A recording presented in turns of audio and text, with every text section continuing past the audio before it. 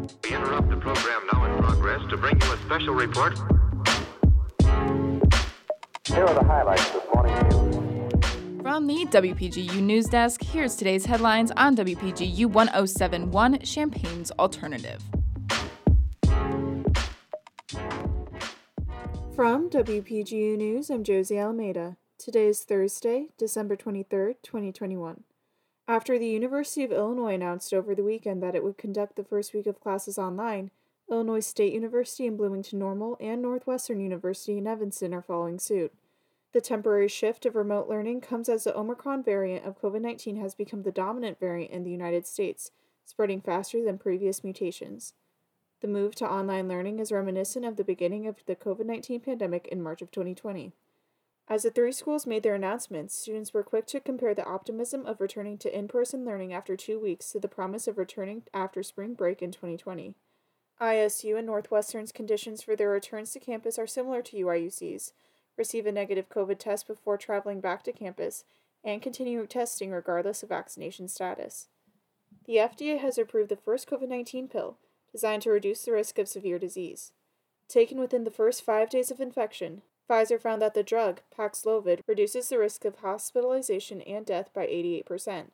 Individuals who are considered high risk and have a positive COVID test may go to their doctor and receive a prescription for the new drugs. This applies to anyone 12 and up and who weighs over 88 pounds.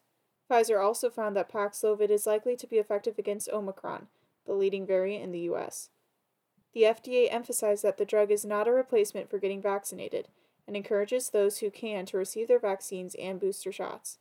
The pill is expected to become available in the next couple of days.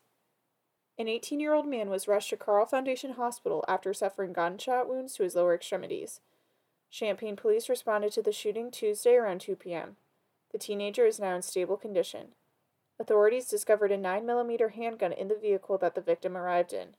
Investigators say that the shooting occurred on Bloomington Road outside a local business, after an altercation between the victim and another male.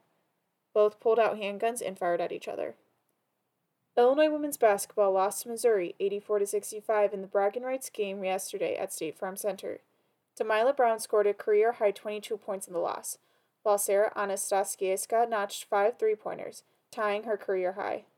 The Fighting Illini got off to a quick start and led by as many as 12 points in the first quarter. Missouri bounced back, heading into halftime with a 14-point lead. Illinois was unable to overcome the deficit and fell in its second straight game. The Fighting Illini now head into Christmas break with a 5-7 record and will take on number 6 Maryland in Champaign on December 30th. Contributing reporting for this newscast was provided by Natalie Murillo, Justin Malone, Emily Crawford, and Jackson Janes. Our regional editor is Josie Almeida, our sports editor is Jackson Janes, and our science and technology editor is Husna Husseini. Our deputy news director is Emily Crawford, and our news director is Justin Malone. For WPGU News, I'm Josie Almeida.